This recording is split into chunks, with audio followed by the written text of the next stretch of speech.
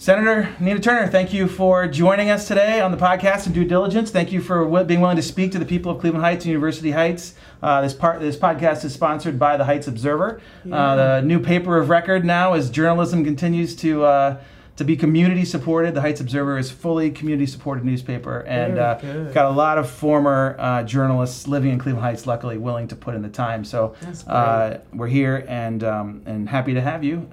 Thanks for having me. How would you assess things right now with 2 weeks to go? I don't think a lot of people in Cleveland Heights, we're going to put this out ASAP, are going to be surprised to hear this is 2 weeks out. 2 weeks. I mean, I started this particular part of my political journey or public service journey on December the 15th, and I cannot believe that we're at the 2 week mark right now.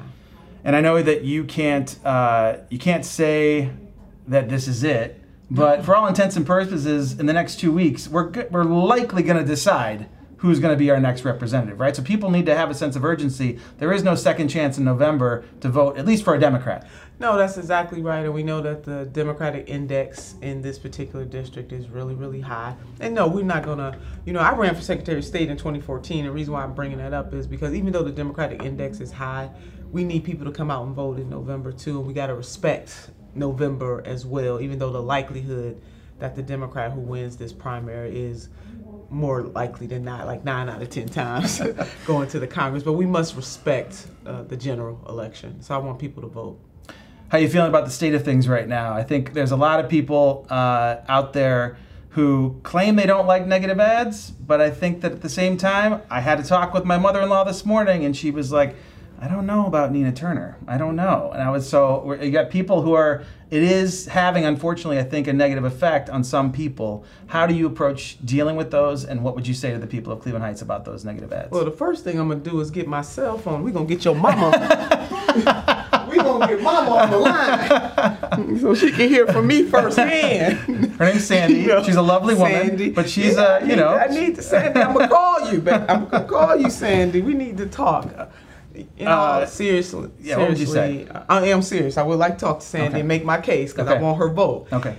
It is important, negative ads have an impact even though people, you're right, say that they don't like them. It is unfortunate. Out of 13 candidates, at least in the Democratic primary, there's only one candidate that started the negative ads, and that is my number one opponent. So I do want the voters of Cleveland Heights to understand that I have been running a very we have been running a very issue-oriented campaign from, doing a biograph. My first commercial was biographical in nature, just to reintroduce people to me and my journey and what I stand for. We've done one about, equal pay for equal work, Social Security, Medicare for all. So this is how my campaign, Adam, started. My number one competitor, I want your mom to know and every other resident in Cleveland Heights and the 11th Congressional District to know that my number one competitor started off her first commercial attacking me. And then the attacks just started to escalate. She invited Dark Money to come in here, and this is what you got. So yeah, I know but I want your mother to be confident that Sister Turner is here to serve, and I want her to ignore those negative ads. Yeah, the dark money is the thing probably that should be most upsetting to people, right? Yes. Like, this is unaccountable millions coming into this race at this stage of the race, right? What can we do moving forward to combat that? And it's an uphill battle. I know. I'm so glad you asked that question. I think even beyond this race, I want people to kind of put aside who they're supporting for now, and think about the strength or lack thereof, either the strength or the vulnerability of democracy from a bigger lens.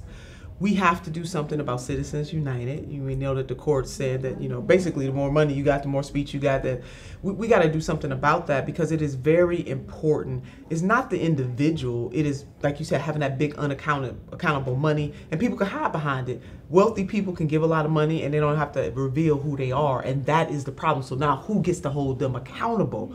There was a red box on my number one competitor's website inviting the dark money groups to come in. So I do want the voters to know that only candidate out of 13 of us who actually did that. But largely, we need campaign finance reform to give you a direct answer to what are we going to do. But in the short term, one of the things that candidates can do, and I'm doing it, is to raise money in small dollar grassroots donations. Our average donation is $27. Now, yes, we got people who give a little more and we got people who give a little less, but I'm putting it into practice in real time. And we raised $4.8 million that way from every state in the United States of America, District of Columbia, and 85% of our donations from this great state are coming from people who live, work, and play in the 11th Congressional District.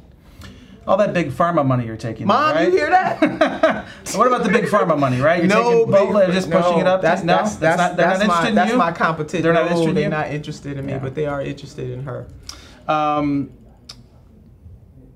find it funny when talking to, especially more, Cleveland Heights in a lot of ways is heavily Democratic, but maybe not as progressive traditionally. Sure. But then when you tell people about specific issues, what do they say? Oh, I'm for that, I'm for that, I'm for that, right? So how do you talk to people that can't quite put those two things together? Yeah, I don't always. So yeah, I am labeled as a progressive, and I'm a proud progressive. I call what I'm doing just working for justice for all, life, liberty, and everybody's pursuit of happiness. But when I'm talking to people, just as I did when I ran for Secretary of State, and I bring that up again because that forced me to travel the state and really get to know people in other communities that, but for running for statewide office, I would have never been able to do. And so to talk to people just about the issue and not to put the label on it. Anybody in your family lost their job? Are you uninsured or underinsured? Are you making a living wage? How's the community? Is it safe? When you talk about it in those terms, then people really start to respond. And I think we have to do more of that. The labels are inside the bubble stuff. But when you talk to people about their quality of life, they really understand that. So you're right about that. Most Americans agree with where progressives are, both Democrat and Republican. Remember when they did a survey about we got sound effects and everything. I know, right? In here. Yep. You may remember when Obamacare, but when Republicans labeled it Obamacare and they took the surveys and the polls, some of our Republican sisters and brothers, family and friends didn't like it. But when they said it was the Affordable Care Act, right. Oh yeah, we're all for it. They all for it. Right. So that's that might not be the best example, but all I'm saying is that, and sometimes instead of the label, we got to get down to the root of it. Right. Quality of life. So in Cleveland Heights, we have a long history of proud Cleveland Heights high school graduates. You went to JFK, right? So you probably get sick of hearing Cleveland Heights people sometimes talk about how proud they are for being Heights. Shaker Heights alums are proud. We're all proud on the east side. We've all got our schools we're proud of. Yeah. So the last couple of years, I'm actually on the lay finance committee in Cleveland Heights for the schools. And we've had a lot of financial difficulties caused by vouchers.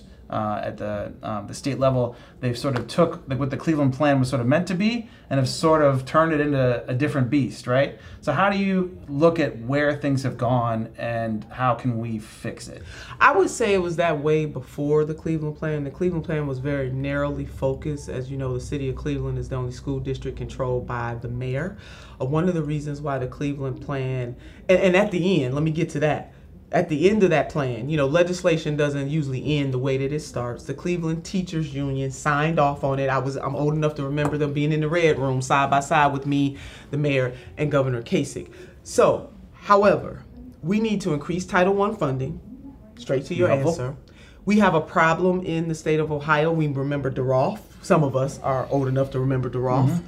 And the Ohio Supreme Court was very clear that the way we fund education in the state of Ohio is unconstitutional. We still need to fix DeRolf. So between increasing federal funding and really taking care of DeRolf, answering DeRolf, those are two ways.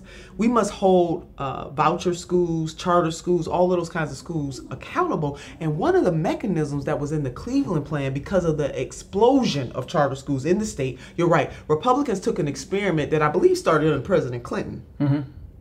The charter experiment started under a Democrat. It was meant to be an experiment and scaled up the things that work. And yes, Republicans took that and manipulated it in places like our home state and other parts of the country. Within the Cleveland plan, there was a commission or a committee, I think they call it a commission, put together whereby charters could not come into the city of Cleveland without going before that commission that has community leaders on it, business leaders. I would like to see something like that done so that you can keep out the bad. And there are some partnerships in the city of Cleveland with some Sure. good charters. No, I would never say Yeah. that all charters are bad. But we need more federal funding. Right. We need to hold people accountable. I'm not for all this testing. Adam, I don't know if you know, I taught at Cuyahoga Community College. I did know that. And I taught post-secondary education students. Those were the students who were working on their high school diploma and also their college degree at the same time. And I took great pride. I actually signed up for those assignments because I wanted to be able not to just teach those students history, but also, teach them about life. I mean, I just took a mama's pride for being able to teach high school students in college. So when I look at Ohio, I look at the next 5 or 10 years. I look at Ohio, I look at Georgia, and I think, what do we have to do to be the next Georgia, right? Like, I'm a Democrat. I'm sorry, you Republicans. I know you exist in Cleveland Heights.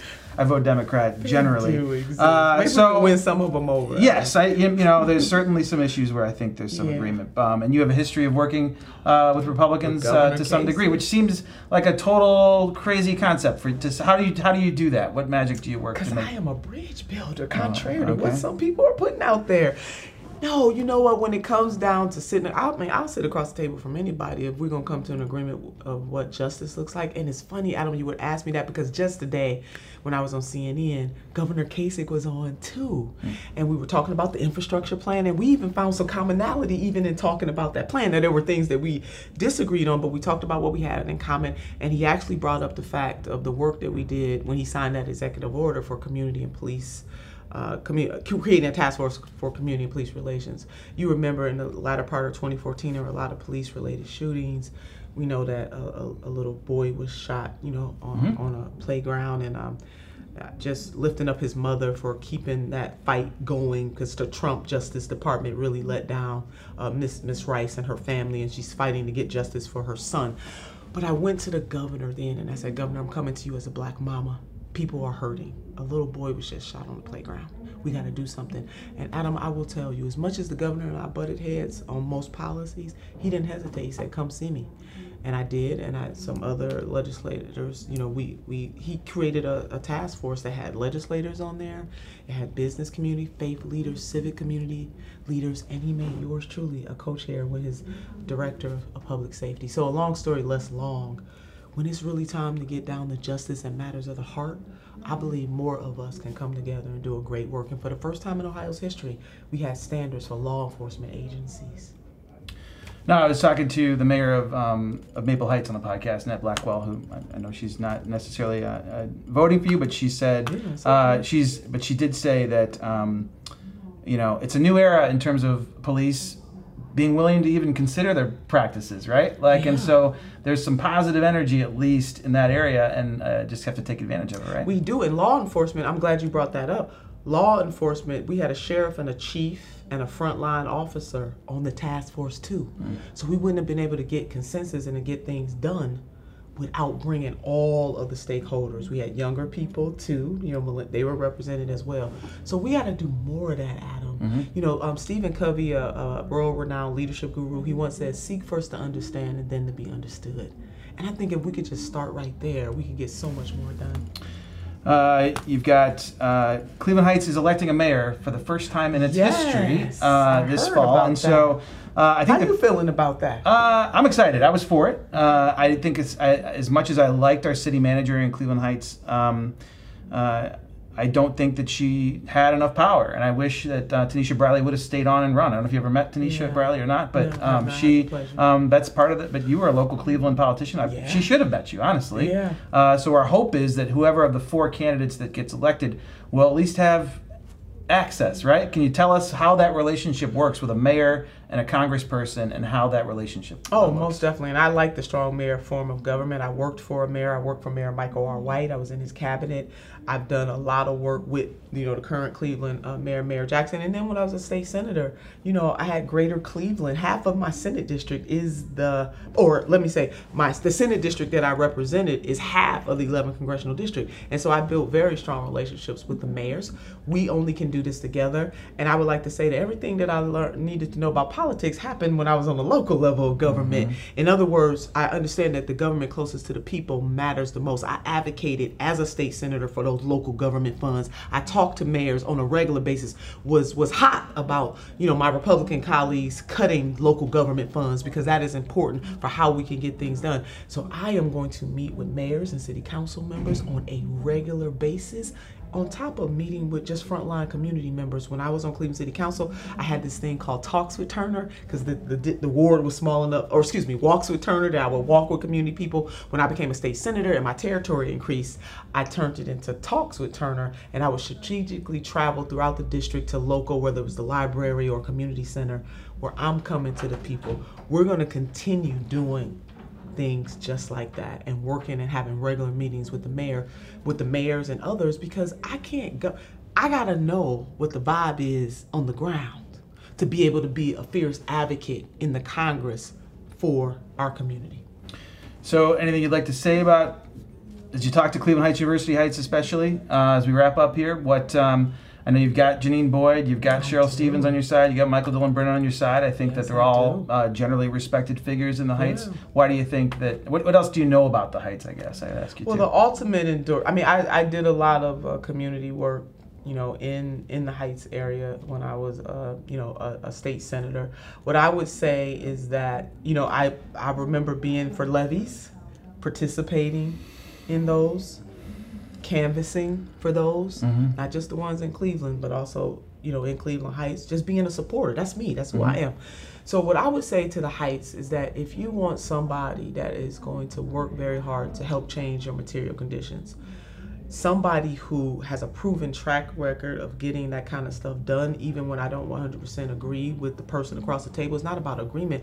I am fighting for life, liberty, and everybody's pursuit of happiness, whether that's Medicare for all, making sure people can unionize, making sure that we increase the minimum wage to a living wage, starting with $15 an hour, that I am a bridge builder, a consensus builder. I have Democrats across the spectrum endorsing me, from more mainline, moderate Democrats, look at my endorsements, all the way to people who are just as progressive as I am, both on the local and federal level. And so what that should say and give a surety to people who live in the Heights, that Sister Turner will build consensus and do what is in the best interest of the residents of our district. I'm gonna have the courage to ask for more. There are gonna be times where I fully agree with the president, and I look forward to working with him. And there are gonna be times when I'm gonna say, Mr. President, we need to go a little further, because Cleveland is the biggest poor city in the country right now.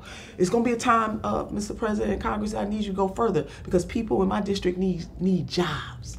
I am always gonna hold this district. It's my highest, my first, second, third, fourth, and fifth concern. Last thing, I want to circle back on how important is voter turnout going to be in the next year, even as we look at Rob Portman's seat is going to be open, right? Yes. So if you have any dreams of voter turnout, what do we need? We're in practice right now. We need people to turn out. And a lot of people are disengaged because their material conditions have not changed. And that's another reason why I'm fighting so hard. I will be able to bring a type of energy and synergy into 2022. Can I do it by myself? Would never say that I can do it by myself. But because I've been blessed to serve on a local, state level, ran statewide, was able to run a national organization, 2 presidential campaigns, have built relationships with people all over this country. I want to bring that and leverage that to be able to help Democrats do what I know we can do in 2022 and put us back to swing status, because we ain't swinging no more, Adam. We a little too red almost, but no. We got to give Sharon some help, right? Yeah, we do. Yes. All right. Well, and the last thing I would just say to you on behalf of the people of Cleveland Heights, University Heights, is we've got major sewer problems, and as this infrastructure bill is wavering, we're all nervous about it now.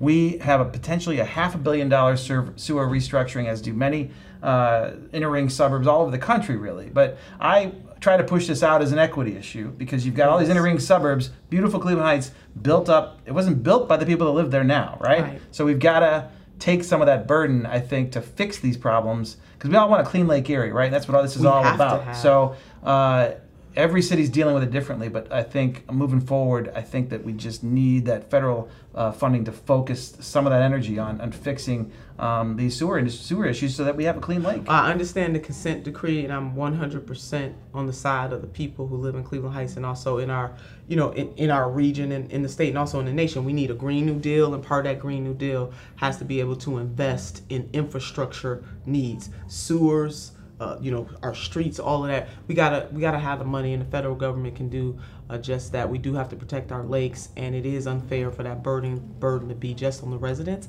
I think we need to have a wealth tax, so we can pay for some of these beautiful and wonderful things, and we need to change the tax code and tax status so that people like the residents of Cleveland Heights are not paying more in federal taxes than somebody like, say, Mr. Bezos. On the moon. Bezos on the moon. On the moon.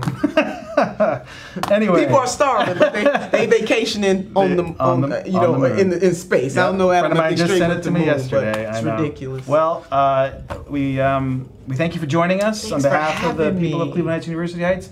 August 3rd. August 3rd. Right early there. Voting has started. You can go and visit. You can go and vote at the Board of Elections now downtown. 30th in Euclid if you live in Greater Cleveland, and at the Summit County BOE if you live. Right, our friends in Akron who you represent in this crazy district. Absolutely. For now, I know we don't know what's going to happen next time. Anyway, we'll save the gerrymandering discussion for next time. Thank you for joining us. Oh, thank you, Adam, for having me. Such a pleasure.